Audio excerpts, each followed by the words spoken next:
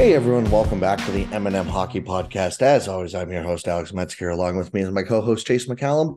Hope everyone had a good long weekend as we're recording on Monday, May 22nd at about 6:30 p.m. Eastern Time. A couple hours before Game 3 of Carolina, Florida gets underway. We will be recapping both series. One, Chase and I have gotten to watch a little more than the other, so definitely a little more analysis on that. And then the big thing, Kyle Dubas is out as general manager of the Toronto Maple Leafs. We'll get to that in a second, but let's start with the series just because it is the freshest things on our minds in terms of the games. And as recording tonight, I kind of mentioned that Game 3 of Florida and Carolina is going to be taking place at about 8 p.m. or Eastern Time. So far, the Florida Panthers just keep finding a way to do it. They are up 2-0 in the series with a pair of overtime wins, one in 4 overtimes. It was about 10 or 6 minutes away from being the longest game in NHL history, as Florida scored with about a minute left in the fourth overtime, I believe. Chase, I've got to watch this series a lot more than the other one, so let's start here. I felt the same way last series, how I didn't think Florida should be up 2-0 after 2 games, but they were. This one, I even doubled down on it, where if I'm the Hurricanes, I am pissed at myself that they are somehow down 2 games, but you also got to feel pretty confident that they've played very well in these games. No? 100%. I don't know if you've seen it on Twitter, but I feel like it's been really trendy to be like, lol, of course the Hurricanes got goalied. Uh yeah, this isn't the Hurricanes fundamentally break expected goals and they haven't actually been playing that well thing, I don't think. No, I don't think either. I mean, and you got to give Florida some credit too. It's not like Florida's just been completely dominated or anything like that, but No, but um, it's been pretty aggressive. Like game 2, I thought Carolina absolutely dominating game 2. I got to watch most of that game, and it was, I think, the deserve to win meter from Money Puck. Obviously, not always the whole story, but it was at 75% for Carolina at the end of the game through 1,000 that sounds about right. simulations. So, like, Yeah, and game 1, again, I think it was about the same. I'm just running the simulation as well, and yeah, it's in the 70s for Carolina. So, that's like, pretty tough. yeah, to lose both of those games is pretty incredible. And I'll say this about the Panthers. It really, and before, it's not that they're a bad team. To get to the conference final and be 2 games up in the conference final, you quite literally cannot be a bad team, you know? Yep. But it This isn't gives the me, Canadians. exactly, but it does give me vibes of the Canadians team where, and to a lesser extent, I would say, but similar vibes where it's like there are clearly skilled players on this team and they're playing phenomenally well. Matthew Tkachuk has 2 overtime goals. Barkov, I thought, has looked really good at times in this series as well. Obviously, Sergei Bobrovsky, we're seeing why they paid him all those years ago, even though it hasn't worked out until this point. Similar to, Carey Price was really bad for a number of years and then put it back to peak Carey Price for a couple months. But I keep wondering with That's a this good team, comparable for it. right? And I keep wondering with this team, like we saw with Montreal, like we've seen with equivalent Islanders teams in years past, there just gets to be a point, whether it's the conference finals, whether it's the finals, where the luck kind of runs out and the team runs out of gas. And even Nashville a couple of years back, they're not the exact same. I think Nashville is a better all around team, but they were similar. They were going through, like, they were winning games with none of their top 3 centers in the lineup and stuff like that. And then come the Forgot finals, about that. right? Exactly. And then come the finals, Pekka Rinne find, like, the dam broke, and it was, not a quick 6-game series or whatever, but like Pittsburgh never really felt in danger of losing. I wasn't Tampa, scared, and I was cheering for Pittsburgh at. I think I wasn't scared at any point. I vividly remember that. exactly, right? Like, whereas even against Ottawa the round before, Pittsburgh had gone down a couple times and it went to triple And the game overtime in game seven. 7. Like, Yeah. yeah. And same with the Montreal team, like they played close games in the finals. Like, there was only 1 or 2 that were a blowout, if I remember correctly, but it was a 5-game series and you never felt like Tampa was going to lose. Um, Yep. so Yeah, exactly. You I, just knew the out. You know who the better team was, and you didn't for a second waver watching the series. and I get the vibes of this Florida team. That being said, I don't think it needs to be this series that the dam breaks, because now you're already up to, you just have to win 2 of your next 4. And Yeah, which they're more than good enough to do. absolutely. And that, and it's tough. Like, Carolina has to win 4 of their next 6, right? Like, or 4 in the next Yep. 5. Sorry, 4 in the next 5. Um, And this is where the injuries, I think, are going to really bite them in the ass because now you have no room for error, right? exactly, and this is kind of what we talked about with the Leafs team too. Is you know the thing that is maybe discouraging if you're Carolina is that you've put together 2 amazing games and have come out with no goals or no wins. Sorry. And now you don't have that room for error. You cannot come out like the Leafs did in game 3, even though if you reverse the script there, and let's say the Leafs come out flat in game 1, ugly, they come out great in game 2, but just barely lose the game. They win game 3 and they lose game 4 in a tight one as well. The narrative of the series, even though a team is down 3-1, is completely different. But Yeah. if if you Oh, you the dominate, sequence to getting there. exactly right. But if you Yeah. dominate 2, lose it, and then come out flat, you are, there's all kinds of questions brought into account. So, yeah, I don't know. I think this is still absolutely a series, much like I did with the Toronto one. So, I would say I'm less confident in Carolina being able to work their way back, not because of the team or anything. I just think I was maybe overconfident in Toronto last round and probably didn't give Florida enough credit. Um, but I still think this is Yeah. I could see this going 6 or 7 still. If this one's up, I wouldn't be shocked at all.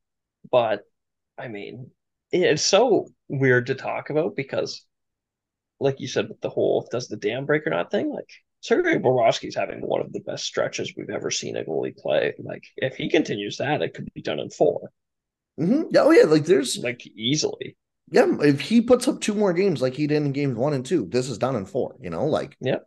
I believe he's having the second best 7 game stretch we've ever seen. seems right. Yeah, and you can juice those numbers with the huge overtime game, right? Because you're basically just sneaking extra games into the Yeah, like record breaking thing. But yeah, like I don't think anybody watching it would be shocked to hear that. no, I like this has been one of the most incredible performances. And again, like there's this is how the Florida team I think kind of needs to play when they're outmanned. But in this has gone a little far too, where I think they should probably be trying to press play a little more because again, we can give them all the credit in the world. If they even suddenly get 9-20 goaltending, they're losing these games 5-2 instead of Yeah. winning two Well, it's one, right? weird too because it doesn't feel like they should be outmanned against a Carolina team that's this injured, Yeah, like I mean, they got Teravainen back for the series, so that definitely which helps as helped. well. Yeah, Um, yeah, like I don't know. They but like it's still a team without their 2 best wingers, and it's not like Teravainen's played well. He's yeah, presumably still hurt, right? yeah, I do think it maybe helps a little bit that like Pacioretty just never played for this team. So I think to Yeah, you don't really count that in Carolina, your head. exactly, or like even if you do, because you can't count it on paper, right? Like they weren't allowed to use his cap hit until they knew he was done. I think they used it at the deadline, but like for Yeah, the so, bulk of the year, they couldn't use his cap hit, right? So like, but I mean, even just without a Svechnikov, it just kind of yeah, you would think that Kachuk Barkov is as a 1-2 would be enough to then overwhelm Aho and name whoever puts in it, whether it's Nakash or whoever goes yeah, into that second role, right? exactly. And then you got like Reinhardt too is significantly better than any third forward option Carolina could offer up front. Like he's closer to Aho Yeah, Reinhardt's an than interesting one because he's been a guy where I feel like he's been very quiet until he gets to the quote unquote big moments, if you will, in this playoff run. Like I yeah, always I kind of forget about him when we're mentioning big forwards on Florida, but like maybe it's just because he's playing that third line role at times, and again, like he's chipped it. We had the big overtime goal against the Leafs, right? And like there was a couple where he looked really good against the Leafs, and he hasn't been bad this playoffs. Like he's been their sixth best forward, fifth best forward among 13 eligible in Corsi 4, and his expected goals are about the same as well, where he's hovering at, fifth best in that as well. So, that makes sense. I yeah, think like, because he gets to compare to Nylander a lot. And I think part of the reason with Reinhardt is he's so much less flashy. mm-hmm. He's a lot more of like an intelligent player than like a obviously he does have like an amazing shot and pretty high end talent, but it's not like a Nylander like pure finesse style of good where it just looks beautiful no matter what. You know what I mean? Yeah, he's like a Nylander level player, but in a very different way. If Yeah, a completely right, different way. And a lot of it's defensive with him. Yeah, exactly. Right. And that's so hard to like just even casually watching the game. That's so hard to tell, right? Like his RAPM this year was just all his value came from defense, and he was super unlucky for goals for per 60. But like he was a replacement level player offensively, according to RAPM. Yeah, yeah, and he's So an elite defensive player, yeah, close to it. exactly. Yeah, so I don't know. I think this is a series where again Florida's got to be rightfully favored, and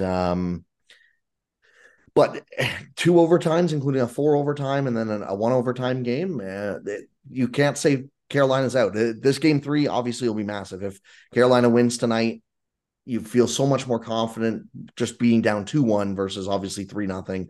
That's pretty straightforward, but it is just kind of even again, like it's weird how we talk about it, but going down 3-0 and then winning game four to be down 3-1 feels so much more deflating than winning game three and losing game four to be down 3-1, eh? 100% it does. Um, and again, it makes sense that some of that's basic probability. It is just naturally going to be easier to win three games in a row versus four. But at the same time, at the end of the day, if you can ignore the first four games, you were in the exact same situation either way, even though it might feel a lot different. So, Yeah, I'm with you on that. Yeah, it's the sequencing thing again, right? Like it just makes mhm, things feel odd. yeah. But yeah, I've been really enjoying this hockey so far. It's been again kind of what we thought, two really aggressively forechecking teams, but it's led to what I thought has been some pretty fun hockey to watch. So I hope the next couple games are like that as well. Yeah, I agree. On the Western Conference, we both unfortunately haven't got to see too much of this. I was at the Jays game Friday night when they were playing game one. And then last night wasn't around, or no, yesterday afternoon wasn't around either.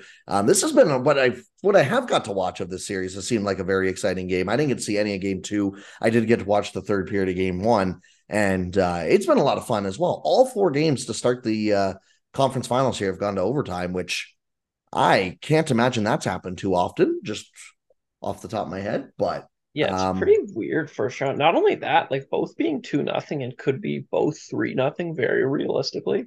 At the same time, when the NBA finals both are set, they're both 3-0 in that too, right? yep, yeah. The Heat just took a 3-0 lead last night, so Yeah, like it just feels it's like an odd time for sports right now. yeah. Well, and that's the thing is like, and these games have been. It's funny too because yeah, like the Dallas Vegas games have been super close as well. Where oh man, like Dallas is getting the poor end of Jake Ottinger at the absolute worst time though, eh? Yeah, poor Jake Ottinger because he was Um, so good last year too. yeah, like if you could put that Flames series Jake Ottinger here, like they would be the undeniable Cup favorites. Yeah, But oh, um, 100%. yeah, I hope I get to watch a little more of this series over the next couple games because it's been real tight as well. Like 4-3 Vegas in overtime in the first game, and the shots were 37-36. In game two, it was 3-2 in overtime for Vegas. The shots were 27-24, or 28-24, I should say. Again, it's been at the end of the day, it's been two games from Ottinger in the 800s for save percentage, and it's been two games for Aiden Hill in the 900s for save percentage. So, you like as sad as that analysis is, that's what it comes down That's to it. when you have two overtime games, right? Yep, yep. That's really what it comes down to. And again, like that just shows you how fine the margins are too. Because I just left off the show. It's not like Dallas has been crushing Vegas in shots like the Carolina series. Like What are they doing with like both of like them? the shots in game one were 36 for Dallas to 37 for Vegas. Vegas actually had more, but four goals on 37 shots is an 892 save percentage, whereas three goals on Yep. 36 is a 917, right? Yeah, the Like, margins on goalie stuff are insane. yeah, which is why you can't just look at it and be like, oh, well, he's been bad because he's at an 875. But like at the same time, you need that one extra stop. Like it's in the conference finals, you need that one extra stop. And you can't have games where you're going three goals on 24 shots. It's just not going to win. Yep. So Yeah. Yeah. 3 on 24 against a good team. Like you're you're pretty much screwed, which is kind of crazy that's how small the margins are. yep, exactly. So yeah, and like again, game two, the shots were 38-26 in favor of Carolina, and they lost that game. So Jeez. yeah, it is funny where it's like both games, I think, both series, yeah, like The one series, I think you could easily argue it should be 2-0 Hurricanes. At the very least, it should be 1-1. And this series feels like another one that should be 1-1. But instead it's 2-0 Vegas. And Vegas has a really good chance now to just try and put them away. And I'm a lot more worried for the Stars. I do like the Stars. I think they're still a good team, but I just think this Vegas team is probably better than the Panthers team. So it's going to be a lot harder to erase a 2-0 deficit. Yes. That's the thing, right? Like it's one thing to be down 2-0, even if you're like decently decently favored and you just happen to find yourself down. But if you're even evenly matched in hockey, like that's the odds of you coming out of that are so low. Yeah, like we talked about last episode, they were 55-45, almost a 50-50 series. Well, you drop two in a row, that's going to go to 75-25 very quick, right? Pretty quick. Yeah, exactly. So, yeah, no, again, I hope I get to watch a couple more of those games. I think I'm busy tomorrow, unfortunately, with sports as well, but I might tape some of the game and watch it. But yeah, two exciting series so far. I mean, definitely maybe not the most highest market or like, highest profile markets that are in the finals, but it's been four really good games so far, and I hope we get a fifth tonight. Yeah, I'm with you there. Yeah, so they took a lot of shit online when it was those the four markets, but I don't know. I feel like if anything, it might be a good thing.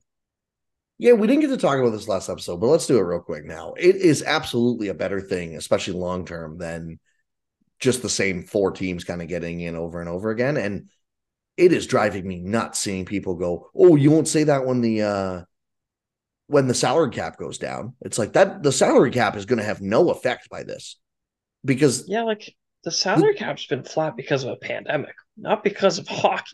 well, Like that's what it exactly. takes. And like and bad ratings for the and like I will admit the people who probably aren't happy about this are Sportsnet, especially Sportsnet, having a desert team in Dallas, the Carolina Hurricanes and Florida Panthers, which are probably two of the smallest markets in, especially when it comes to Canada, right?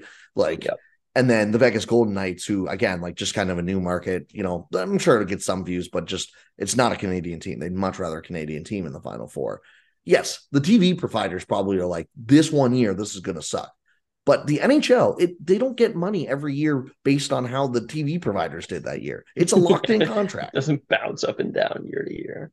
Exactly. So if you had 4 years in a row where it is the absolute smallest markets that don't get draws or just don't do as well on TV, all four of them are in the Final Four somehow. Yeah, maybe that wouldn't be the most ideal thing in the world, just in terms of TV markets are going to start going, or TV channels are going to start going, okay, what are we paying for here?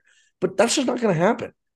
And so if you look at it as a one off, it is probably better long term, right? Like, because you're growing the game in these markets, which is the thing people always love to say, oh, like they got to grow the game. They got to grow the game. Well, guess what? This is great to grow the game. And now people are like, oh, well, you can't have it because the salary cap won't go up. Shut up. Yeah, it's complete and utter bullshit. And like it doesn't even make like coherent logistical sense either. No.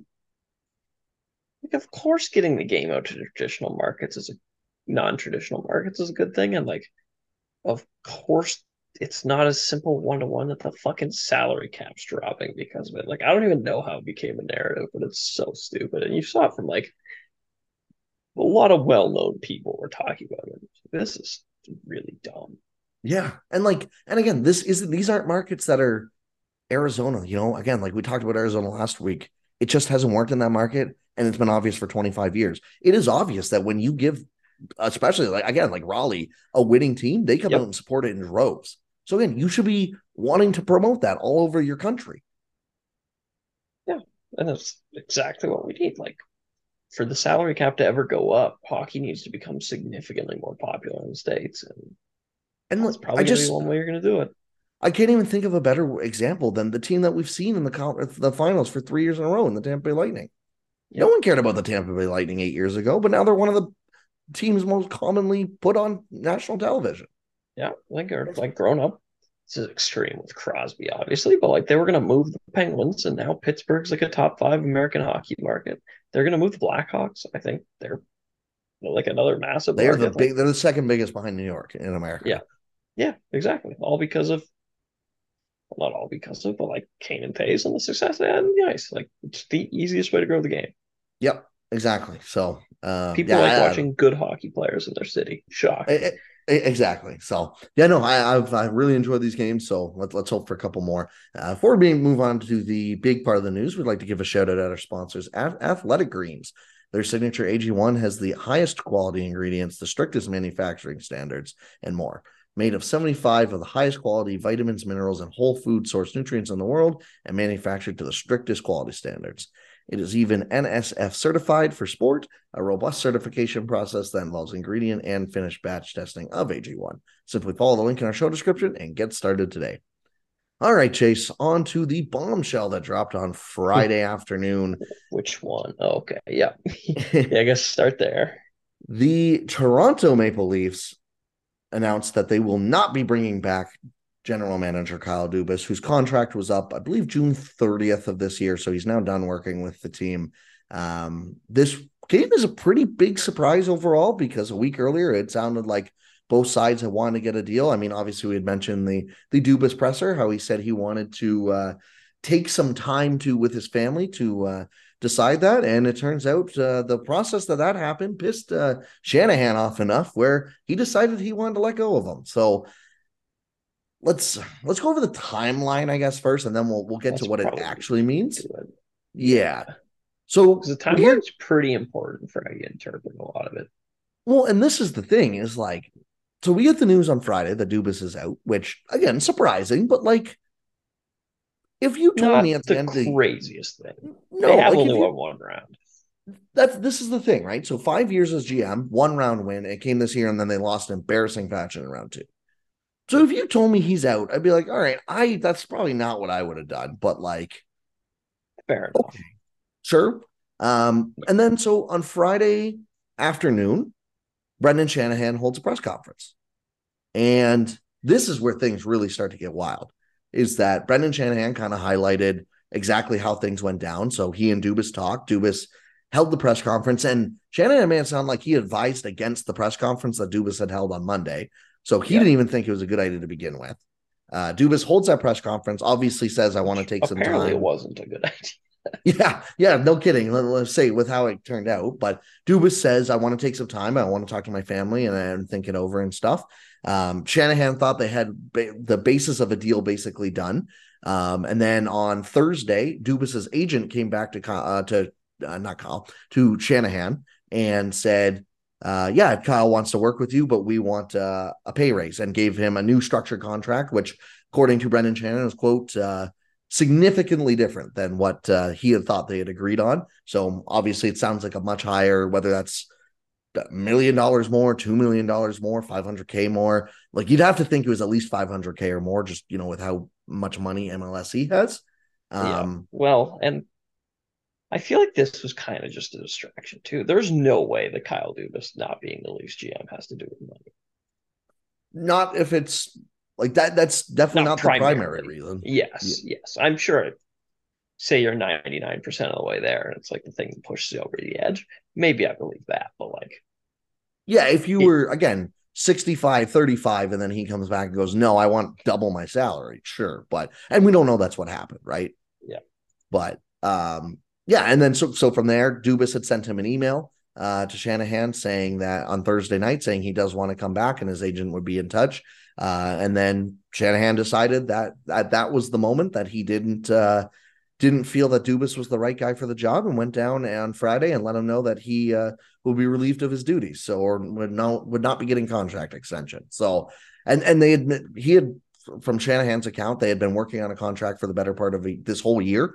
And at the deadline, after the deadline, had said that he wanted to extend Dubas because at that point he felt the deadline was strong, which I think is a fair way of thinking about it, right? Regardless of the result, the process was sound at the deadline, or if they thought it was sound, that's all you should be going off of, right? That is a better way of doing it. Yeah. But yeah, at the end of the day, he decided not to. Since then, there have been more details that have come out. I've seen reporting of that. It sounds like MLSE, there's been trade blocks, and part of Dubas's request may have been a more streamlined process to get stuff done. So whether Yep. that didn't include Shanahan's approval or MLSE as the board, which it did sound like MLSE has been, I won't say taking Meddling. part in player personnel, but definitely needing to clear different stuff, right? So if you want to call that meddling, yeah, sure. Yeah. Um, And it became very clear that Dubas doesn't have final full, say all the time. yes, he definitely does Other not have people full have autonomy. veto power, I guess, because Dubas probably on his job title is final say, but like if people can veto what you say anyways, then I guess you kind of don't. Like, Yeah. So and that it sounds again, it sounds like Dubas kind of wanted more of that final say, and that was part of the request that got denied, and a reason he's no longer with the team. So, give me your thoughts, just I guess on the timeline, on the process. Is there anything you want to hit on right away, or anything I missed about the timeline before we go into really what this means for the team?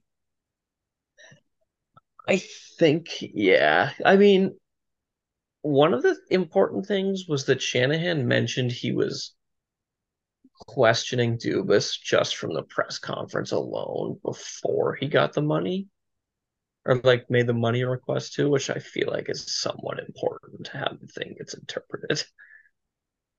Yeah, like it's Because the more Shanahan's mad about the press conference, the more this becomes one of the great, like, that's just not how you would hope to do business, right? Like, I don't really care what you thought of the press conference. One 30-minute press conference in which nothing actually problematic was said, influencing perhaps maybe the next 10 years of what $1 billion organization does is fucking crazy. well, that's the thing too, is like I know everyone kind of came out of that press conference going, "Wow, like Dubas, it's really hitting him." He put his like heart on the line there or whatever. But like, I don't remember anything extreme coming out of that press conference other than I just need to take some time with my family, which doesn't seem that aggressive of a request. Yeah, well, like he just talked about how the job was stressful. It's like, yeah, Kyle Dubas has probably got the most stressful job in the city of Toronto. As crazy as that is, like there are hundreds of thousands of people who like hate him. His family probably gets like death threats and like that kind of shit. Like it's just so public to an insane degree. I believe it wears on you, even if it's like your dream job. Yeah, so like I kind of don't really understand why that would be such a big deal. Yeah. Well, and the But idea that this was tweeted by somebody in the league, so I feel like it's okay to say, but they're private, so we won't name them. It's like if you fired all the executives in the league who question if they wanted to be there, you would fire them all. mhm. So at which point you're just mad that somebody was honest about their like mental state. Well, even it's not like he was again, he even said in the press conference, it's Toronto or nowhere. It's not like he was going like, "Oh, I don't know if I want to be here. Might jump ship to Pittsburgh, y'all." Which Yeah, is he's like, it's oh look, Pittsburgh's calling, Philly's yeah, calling, they won, they'll promote me, whatever. Like, not like he was really leveraging that, even though he very well could have. yeah, and like honestly, now that I'm he sure he is, did privately too, by the way, but he didn't publicly, which is well, somewhat important.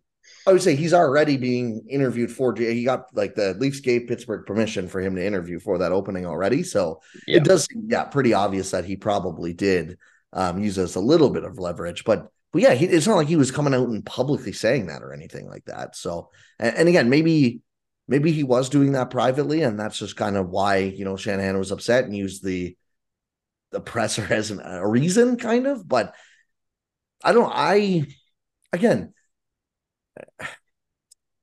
I think this is the wrong decision personally, especially because again, you could sell me that a new voice is needed or whatever. Again, it's been one round win in 5 years, but the thing that scares me is then he followed up by we're probably not hiring a first time GM again. We want an experienced guy, and then like the names linked to the all the team have names been out there suck. Brad Treliving, who just got let go because his team had one of the most underwhelming years ever. Yeah, And and Tree like Living's the best option I've seen floated absolutely, and like by a significant margin. the next ones were like Mark Bergevin and Peter Chiarelli. It's like Yeah, Bergevin would at least, as a team, for someone who has no investment in the team whatsoever, Bergevin would be the chaos option because he has shown he's not afraid to make massive moves, whether they work out or not. yeah, I think Bergevin's a little underrated. If they fired Dubas to go to Bergevin, I'd be pissed still. But he was made out to be a dinosaur. Well, he did some really stupid stuff. He did some brilliant things too.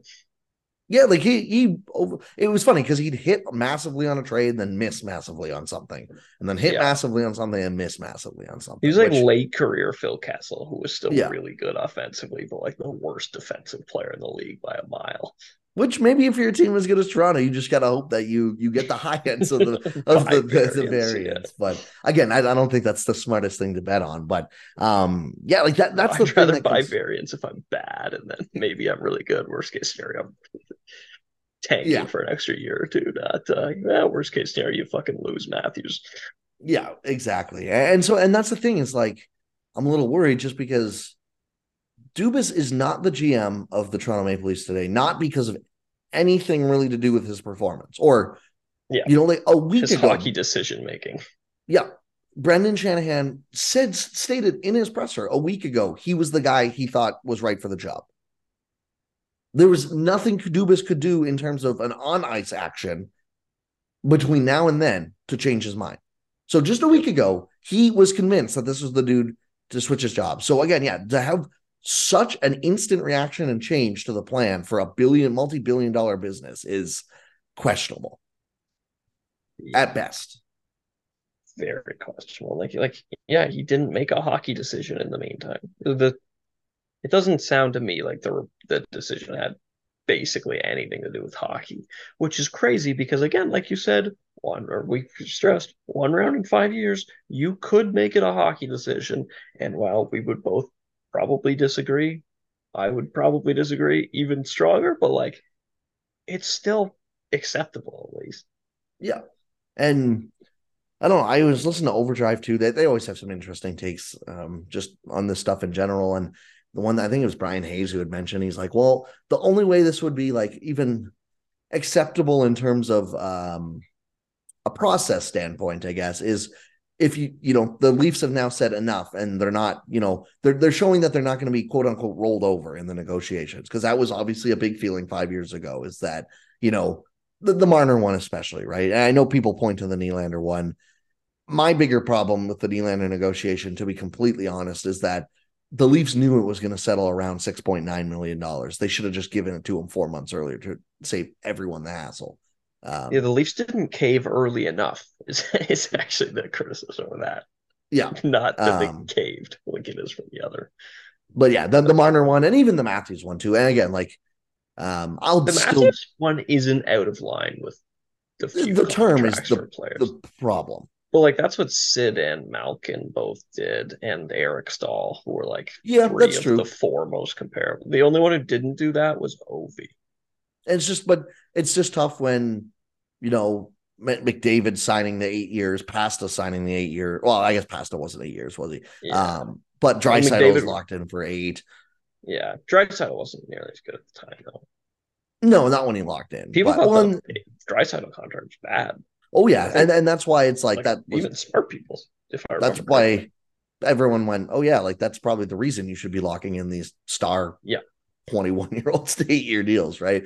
But yeah, I don't know. Like it's just one of those things where I think given you only got 5 years of term, you probably would have liked a little less in AAV. Like I remember when the contract came out, I saw the AAV and went, that's really good for 8 years. Then it was for 5. I went, Shit.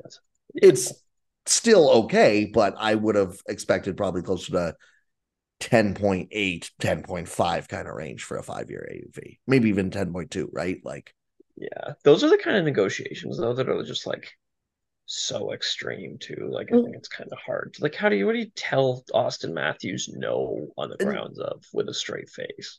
and again, like that's why I kind of understand. Yeah, you don't want to hassle over because again, like I just said, Nylander. It's stupid that they hassled over 600K essentially for a half a year. Yeah. It pissed the public off for both sides to the point where I still think there are a good amount of the fan base that hates Nylander specifically because of that holdout, Oh and yeah. then it ruined the rest of his season because he took so long to get started again because he didn't play for half a year. Yeah. And it just didn't look good on the Leafs. But yeah, for Austin Matthews, I think you can go the other way where it's like you don't need to nickel and dime him for 600K because it's like this is your star. This is the best player you have had probably in your franchise history. Yeah. Like, If you win with Austin Matthews, it won't be because or not because of 800K on his contract. yeah. Whereas Mitch Marner, I feel like they overpaid him by $2 million. And that's when I think they they really want to redo probably. Or just, even if you only like it, just that one compared to market comparables was just crazy. Yeah. Yeah, well, and that sucked because like the one thing I'll defend them about in that is everybody's like, oh, they're stupid. They should have signed it the summer before. Um, He said if no to that. everyone was aware that, like, if we were that aware that Mitch Marner was going to pop, I think Mitch Marner's rep in Yeah. his reps were just like, no, John Tavares has never made a winger any money before. Sign your contract right now. Like, Marner knew that too. Come on. Exactly. Like I seem to remember them saying no specifically because of that. They're like, we're not gonna sign this year. We want to Yeah. wait till next year. Like, Uber talented player. I don't think they were using him on Power Play One, and then he ended up changing over to Power Play One that year. Like, it just made all the sense in the world to bet on himself in that scenario. And that's what he did, and it worked. And like, absolutely. it shouldn't have worked as well as it did, but because Dubas fucked that up. But Yeah. So yeah, but like so the explanation was basically um maybe this is them putting their foot down. If Dubas kind of looked and went, well, the league again, it would make some sense, I guess, if MLSE does have say in this, where it's like MLSE approved all these deals. Why would I not try and get as much money as I can? Um, or maybe it's not that. Who knows? But that was kind of the only way they felt it was defensible from a process standpoint, and I would agree to a certain extent, I guess. But even then, like I just it's hard to know without all the details, right? Because if the ask was so aggressively, like if he's making yeah, $4.5 million, he goes, "I want 8." I kind of then understand why you go, "Okay, what are you doing here?" Like, right? Like, but then you're basically just we're basically assuming Kyle Dubas didn't try to get himself fired.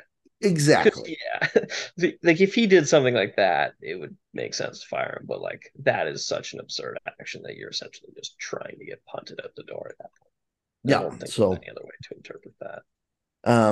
so the next big thing is obviously who they hire. What does that person envision? The biggest, I think, ripple effect that Leaf fans are going to be watching is how does this affect Austin Matthews re-signing? Matthews had already came out at his presser and said he hopes to have a deal done before they start playing next year. He can sign an extension on July 1st. Everything from what I've heard, everything seemed pretty promising that if Dubas was the GM, that was going to happen.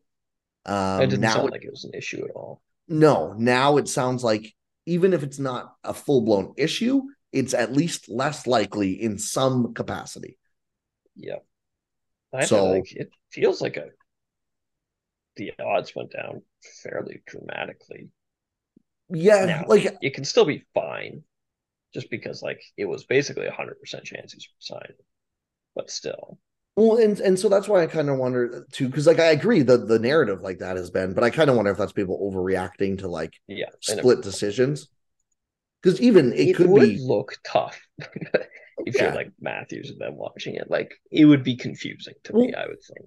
and I would understand why even Matthews or Matthews' agent, maybe even if they were quoted saying like saying something that would make it swing aggressively, you're probably just thinking that's the first thing you think, right? If you Yeah. take a week or two to think about it, they apparently talked to Shanahan. I saw a report today. Shanahan talked to the quote unquote big four, and the big four came away with the idea that none of them are leaving this summer, which that would be ironic as hell if they fire Dubas and then don't make any changes to the core, anyways. That would be kind of funny, actually. um, It might happen, by the way. it's yeah, I mean, like again, like it's not to rehash the discussion we had last week, but it's gonna keep going back down to is someone on the market that we have no idea that's available. Yeah. If not, I don't see how you trade Nylander or Marner. Maybe I was saying this, and I was talking to one of our friends the other night. I said maybe the only way you can justify a Nylander trade is if like Nylander goes, "Hey, by the way, I get my no trade clause kicks in July 1. We want to talk contract that I can sign. I'm not signing for anything less than 10-5 or whatever, or Yeah. 11 Or or if he what." just says he straight up doesn't want to be back. But the problem is, like, Exactly. if you trade Nylander, you're probably following like the Sam Reinhart trade model and whatnot. You're getting like a little over a first round pick, and that's it. Yes, and they got Devin Levi in that trade, which is a massive prospect. And even Yeah. like Well, he wasn't at goalies, the time, though, was he? like he wasn't the blue chip can't miss that he is now, but he was one of the higher rated goalie prospects. Now, Okay. I think you have to discount goalie prospects a little bit because of how unpredictable they are. Like he's Yeah. not like he was like an Askarov or anything that was taken in the first round, but I do remember him having some legit Okay. That is. beef I behind actually him. thought the Sabres picked him. I thought it was for 2 picks, and the Sabres did the one It of the was pickings. But let me just double check. looks I'm 95. I know Levi was over because the it big thing had he's was a Florida draft pick, so he yeah, has to be. they had Bobrovsky and Spencer Knight, and they're like, well, we don't need another goalie. It's like, yeah, that's not how that works, but okay. That's funny. But yeah, Yeah, like the Levi's seventh round pick, but yeah, and by really that good point, he had already numbers. started playing his college career and looked dominant. He was on his way to winning the first whatever the goalie of the year award is in college. I can't remember what it's called, Oh yeah, yeah. but yeah, like he definitely had more clout than that, and he played for Team Canada again. But Yeah. yeah, like Somebody I can get say you're getting the too late first. Like that's not William it's not Nylander. no, but you can flip that for another. Let's say again, like I don't know. I don't think Alex DeBrincat's going to be available, but if he is, let's say that breaks down in Ottawa. Maybe it's not Nylander. I mean, honestly, I think Ottawa would prefer a Nylander for DeBrincat 1-for-1, or with Yeah, that's true. throw assets in whatever way you need there. But maybe it's a team where a DeBrincat type. I'm trying to think of anyone else that would even just be open, but someone comes available, right? You might be able to use at least one of those first and move them for the player. Like it doesn't have to be an exact 1-for-1 trade. You know what I mean? That's true. I guess like I don't know, maybe Arizona, like Keller wants out or something. Mm-hmm. Because I'm Now, sure there are situations like that that we just aren't aware of. Even if it's not Keller specifically, but like there will be someone, I'm sure. yeah. And again, I'm not saying that they should be looking for that necessarily. I'm just saying that like if they are to make a change or whatever and they feel they need to, I think the only way it would make sense to me is if Nylander comes to the negotiation table and is like, no, I want to get more compensation because I've been the only guy to show up in playoffs for the past 5 years Playoffs, and yeah. super undercompensated for what I've provided. Yeah. Which he very well might.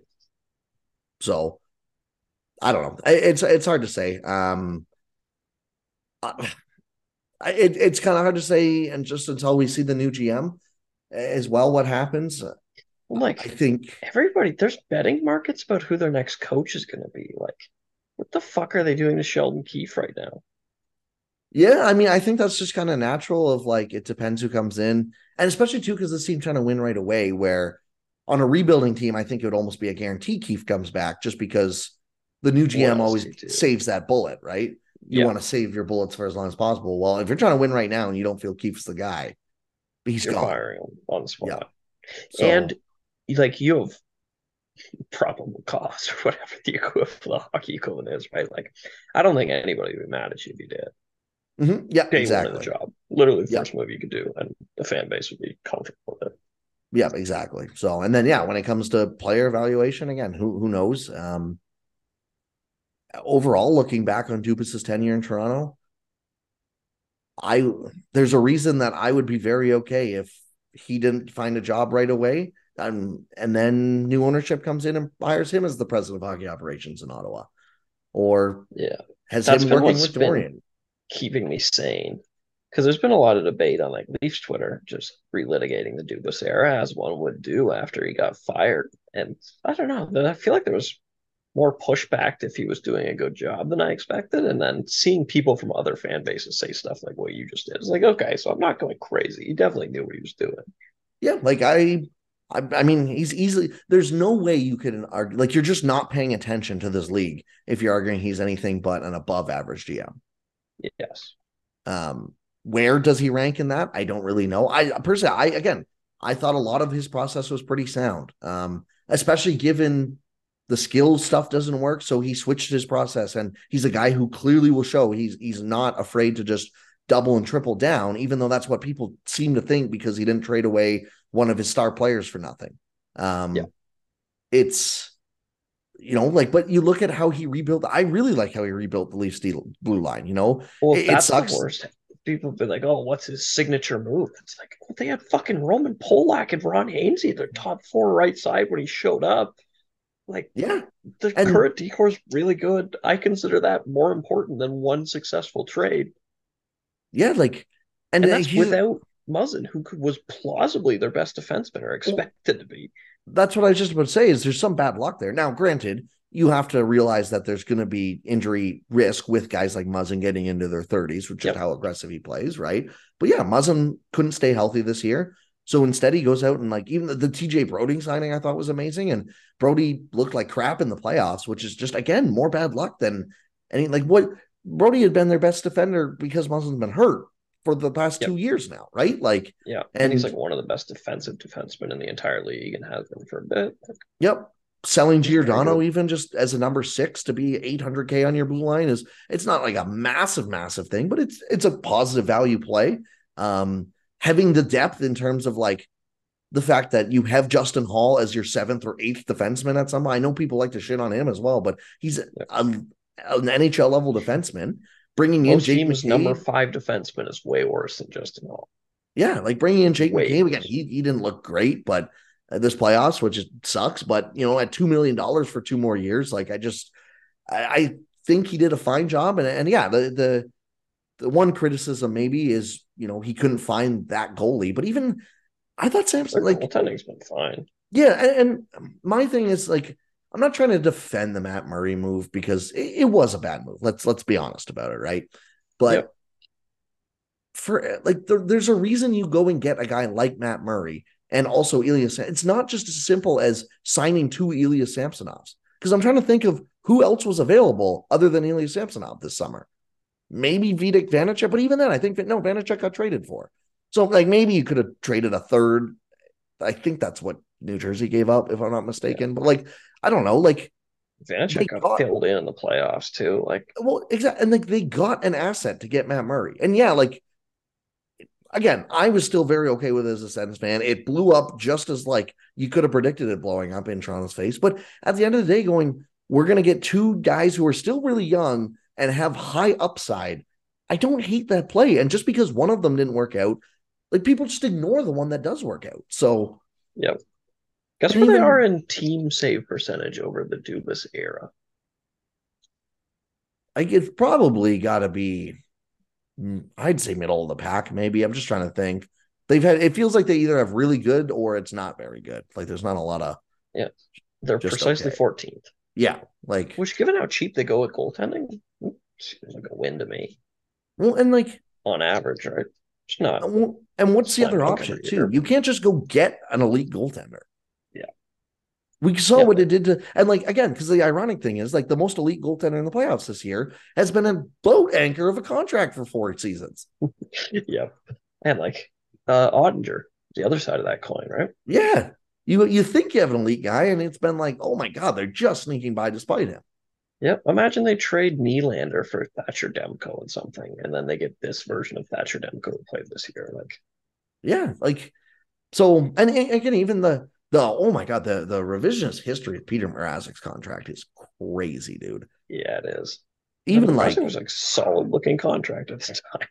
literally, like I went back because like we had a bit of a discussion in one of our group chats about this, and like I do remember a few of them being like, "Oh, I'm not sure about it," but like generally speaking, at the time of signing, Peter Mrazek was coming off a season with Carolina in which he posted a 923 in 12 games. So it's not like he played a ton that year.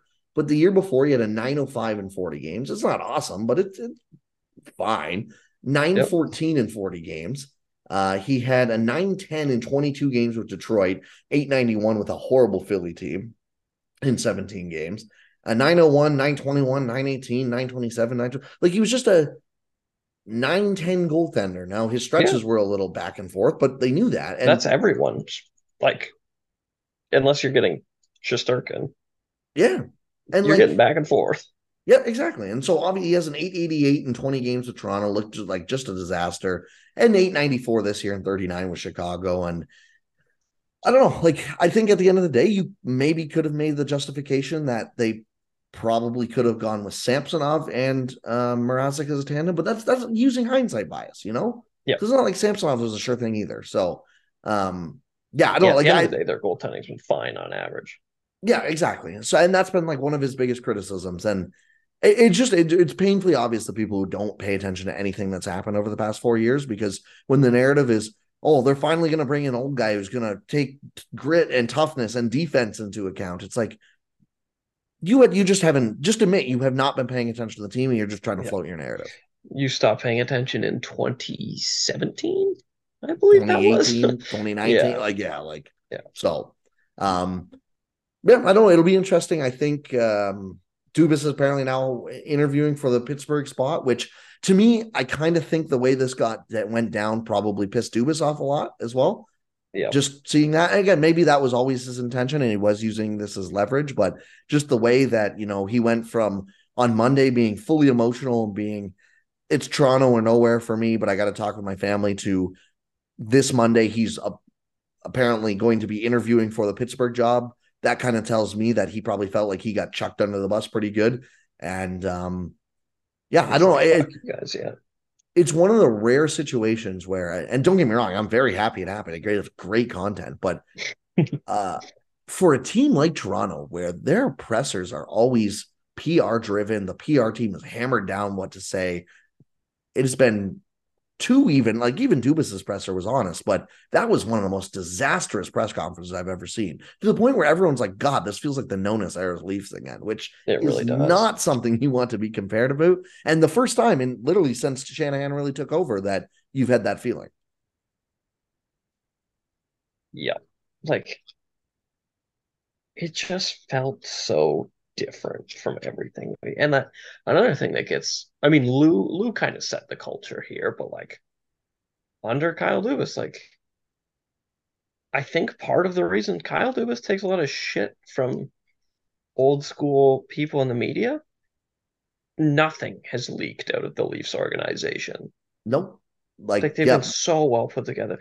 The Muzzin trade, nobody even knew Jake Muzzin was a name that Kyle Dubas like thought about, and then just Mm-hmm. boom, he's on the team. Like, Jake McCabe was another one that I don't really remember anyone talking about to Toronto yeah, like the until Leafs it have been like, so tight-lipped and so well put together. yeah, it's yeah, and again, like Lou laid that foundation and Dubas kept it up and upheld it. Yeah, yeah, exactly. Because culture can change from GM to GM, but like that is something that when you're bringing in a guy like Lou Lamoriello, that's hopefully what he teaches Kyle Dubas. Like that's the kind of thing you want Kyle Dubas to take away from working with Lou Lamoriello, just like the pure professionalism and how much all that stuff, all the like excess bullshit got shut down, and it worked, right? Yep. And like the other thing too is, I mean, you always kind of hear this, so you have to take it for granted a little bit, but like all I've ever heard from anyone in that organization is like how great Dubas made sure, or like how caring Dubas was to, Yep. make sure that people were comfortable from, and like just even remember the Tavares incident or whatever, like he went rushing down and, Stayed with him in the stayed with his hospital. family or whatever, right? Like it's just, yeah, like I don't know. It seems like a good guy who, again, is he a perfect GM? Absolutely not. He made his fair share of mistakes, but Yep. you tweeted out really well, I thought as well, when everyone gives him flack for taking over such a good team. Yes, he's part of the reasons those salaries expanded, but they were expanding regardless, and he still made that team get better each year in regular season points. Yep. Well, and they're So yeah, and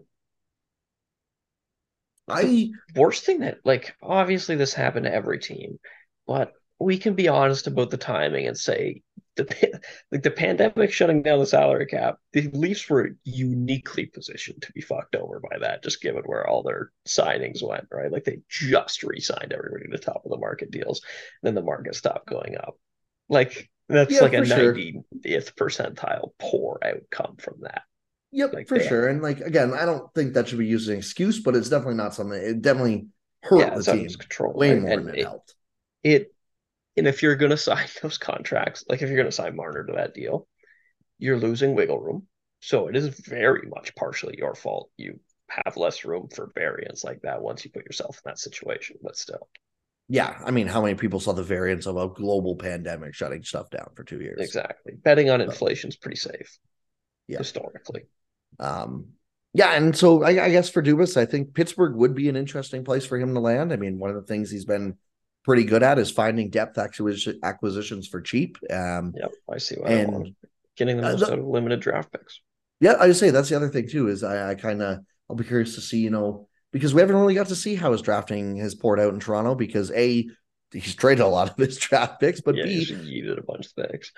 some of the depth ones that people like every year, people come away saying, I really like the Leafs talent, but it hasn't really gotten time to ferment. And now we're kind of seeing like Matthew Nyes and, Liljegren was always the first big pick and Sandin was up there as well. But a lot of the depth guys are, maybe trying to start putting their way on the roster now. It'll be interesting to see if they do that in Toronto and what he Yeah. can do And he if he got gets a job unlucky in Pittsburgh. too. Where like the Leafs' biggest draft pick over the Dubas era was Roman Amirov, who got cancer. It's Yep. like, yeah, like what do you do? You can't evaluate anything there. Yeah, exactly. So, yeah, no, I think, it's definitely an interesting move. It feels rash is the best way I can put it, but it's Yeah. also kind of hard to completely close the book without seeing who else they hire. Well, Um, and there's a lot of shit we're not hearing. yeah, for sure. Like And what again, I'm curious is, do you think Matthews and Marner and Nylander know the whole story? from like maybe it Like, I'm sounds just like Shanahan. assuming there's a ton out there we don't know. Yeah, probably, and like it sounds like Shanahan sat down with all three of those guys, and like I would imagine anything they needed to or wanted to know about that story would have gone from Shanahan's side there. So Yeah, I that's don't I don't know, but yeah, it's tough, right? Because it's like on one hand, again, like Dubas could be making the most outrageous request out there, and that would totally flip the narrative, or could be the other way where Shanahan is just being absolutely petty for no reason, or more likely it's probably somewhere in the middle where, yeah. it's Well, there's stories this year about like it was floated that there was maybe a power struggle between Dubas and Shanahan, and if Kyle Dubas, whether he is or not, Kyle Dubas is going to walk into another GM job. Kyle Dubas is being treated as a premier general manager candidate, which is all that matters for this conversation. If that's how you perceive yourself, and then Brendan Shanahan, who is the most powerful person in the most powerful organization in hockey, probably perceives himself to be very powerful. Like it makes sense that that could end in a power struggle when Kyle Dubas is being told he's one of the next big up and coming executives. Of course, he would want autonomy then, which would cause fighting with the guy who currently has the decision to say no to you. He probably wants to keep that. yeah, especially again, that role is open in Pittsburgh. It's a president of hockey operations is open too, right? So, Yeah, yeah, I don't know. I don't have much more to take on it. I think it's hard to say until we see where Dubas goes, who they replace, but definitely massive, massive news for the Toronto Maple Leafs. And I guess maybe, and we're getting a little long here, but the only other thing to comment is this has to be Shanahan's last bullet as well. He has done a great job to avoid criticism of only winning one round since he got here 9 years ago, I think it was. yep, And again, he's done a lot of good stuff as well, but he's really distanced himself from Dubas. So this is now his fourth GM. And again, I don't really count through legit GM, I would say, yeah, during his era. This is his last bullet, I would say, officially as well. yeah. Which is funny because like I feel like he's been 2 for 2. Lou was imperfect, but I feel like Lou did what he needed him to do, and then like Yeah, Kyle and Dubas was obviously a good maybe I hire, guess right? maybe it's not his last bullet, but it isn't like if they don't I have think playoff success, you just can't keep going that way, right? I think you're right though. It is his last bullet in the sense that like this just happened so public, and part of the reason Shanahan had so much trust was like the Shanna plan, and like the Leafs gave off the impression that they were a well put together team, consistently doing smart things. They didn't actually just give off that as an impression. That's actually what they were. But like now you've done something so rash, like walking away from the next hot front office candidate over a 4 day period. Like the illusion of that is gone. So if this fails, whether it was rash or not, it now looks so irrational and just like whiplashy. You're screwed if it Yep. fails, I think. Yeah, absolutely. I completely agree. So, yeah, we'll keep an eye on it. And definitely, I'm sure there'll be lots more news as we go. But yeah, that I think wraps it up for me this episode. Unless you have anything, Chase, that you want to add, any final comments or thoughts? No, I'm good then. All right. Well, as always, thank you everyone so much for listening. You can find me on Twitter at NHL Sens Stuff, Chase on Twitter at CM Hockey 66. You can find the podcast wherever you listen to podcasts and give us a like or a review if you like it, or even just a share. It really goes a long way. And thank you all for the support. You can find all my writing at lastrunhockey.com. Chase on his Substack, which you can find through his Twitter, as well as theactionnetwork.com. Thank you everyone so much for listening, and we'll talk to you all next week.